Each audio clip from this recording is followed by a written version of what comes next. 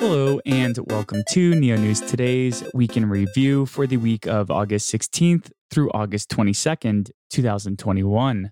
This audio segment is designed to offer a bite-sized overview of the Neo ecosystem's activities this past week by highlighting the Neo platform, its decentralized applications, members of the community, and upcoming events. In Neo ecosystem news, the Neo Foundation announced the resumption of the early bird migration from Neo Legacy to Neo N3 following a temporary pause due to the Poly network attack. Users were able to immediately begin participating in Neo N3 governance following Neo and Gas migration. The Neo Foundation noted the migration process should take approximately 30 minutes for most, but could take up to 24 hours to complete. The Foundation also released an FAQ guide surrounding the Neo Legacy to Neo N3 migration.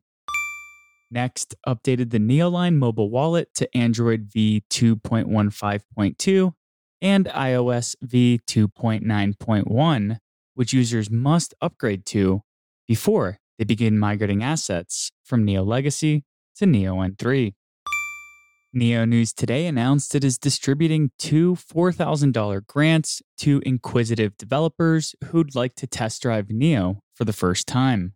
As Neo is looking to attract new developers with new ideas to the ecosystem, Neo News Today is specifically looking for devs who have experience in other blockchain ecosystems. The three factors that will most influence the grant selection process include previous blockchain experience, the applicant's ideas for how they intend to explore Neo, or how the applicant plans to communicate their experience. Grants will be paid out in equivalent cryptocurrency. Neo News Today released a feature article on the Neo Frontier Launchpad's best DeFi project, Lyrebird. Lyrebird is an algorithmic stablecoin and synthetic coin protocol aimed at being the first stablecoin on the Neo N3 blockchain. Longer-term intentions include becoming a community-owned synthetic asset platform that can mint fungible tokens pegged to the values of world currencies, securities, crypto assets, and other commodities with a well-defined price. The protocol relies on arbitrageurs to stabilize the price of its stablecoin. Neo News Today also released a feature article on the Neo Frontier Launchpad's best general project, IntelliJ. IntelliJ allows users to create and manage private networks, explore blocks and transactions, create wallets and transfer assets, and deploy or invoke smart contracts.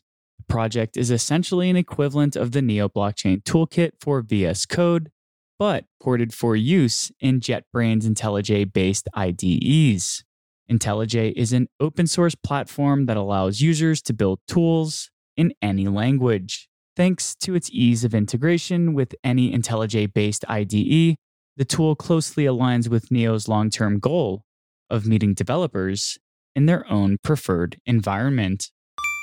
Neo SPCC released two new versions of Neo Go, targeting Neo Legacy and N3 respectively. The Legacy update added support for the gas generation cutoff block height and customizable system gas for invocations, whereas the N3 improvements primarily focused on node performance.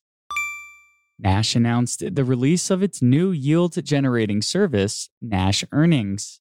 Open for European users, the service allows deposits in euros and returns interest to users that are derived from the back-end participation in Aave, a non-custodial liquidity protocol.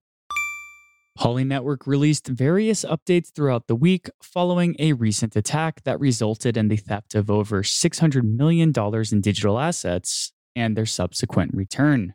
Poly Network restored its mainnet blockchain following an upgrade that patched vulnerabilities, and noted various communications with the White Hat attacker that included the return of all stolen assets, the offer of a $500,000 reward, and an offer to become Poly Network's chief security advisor.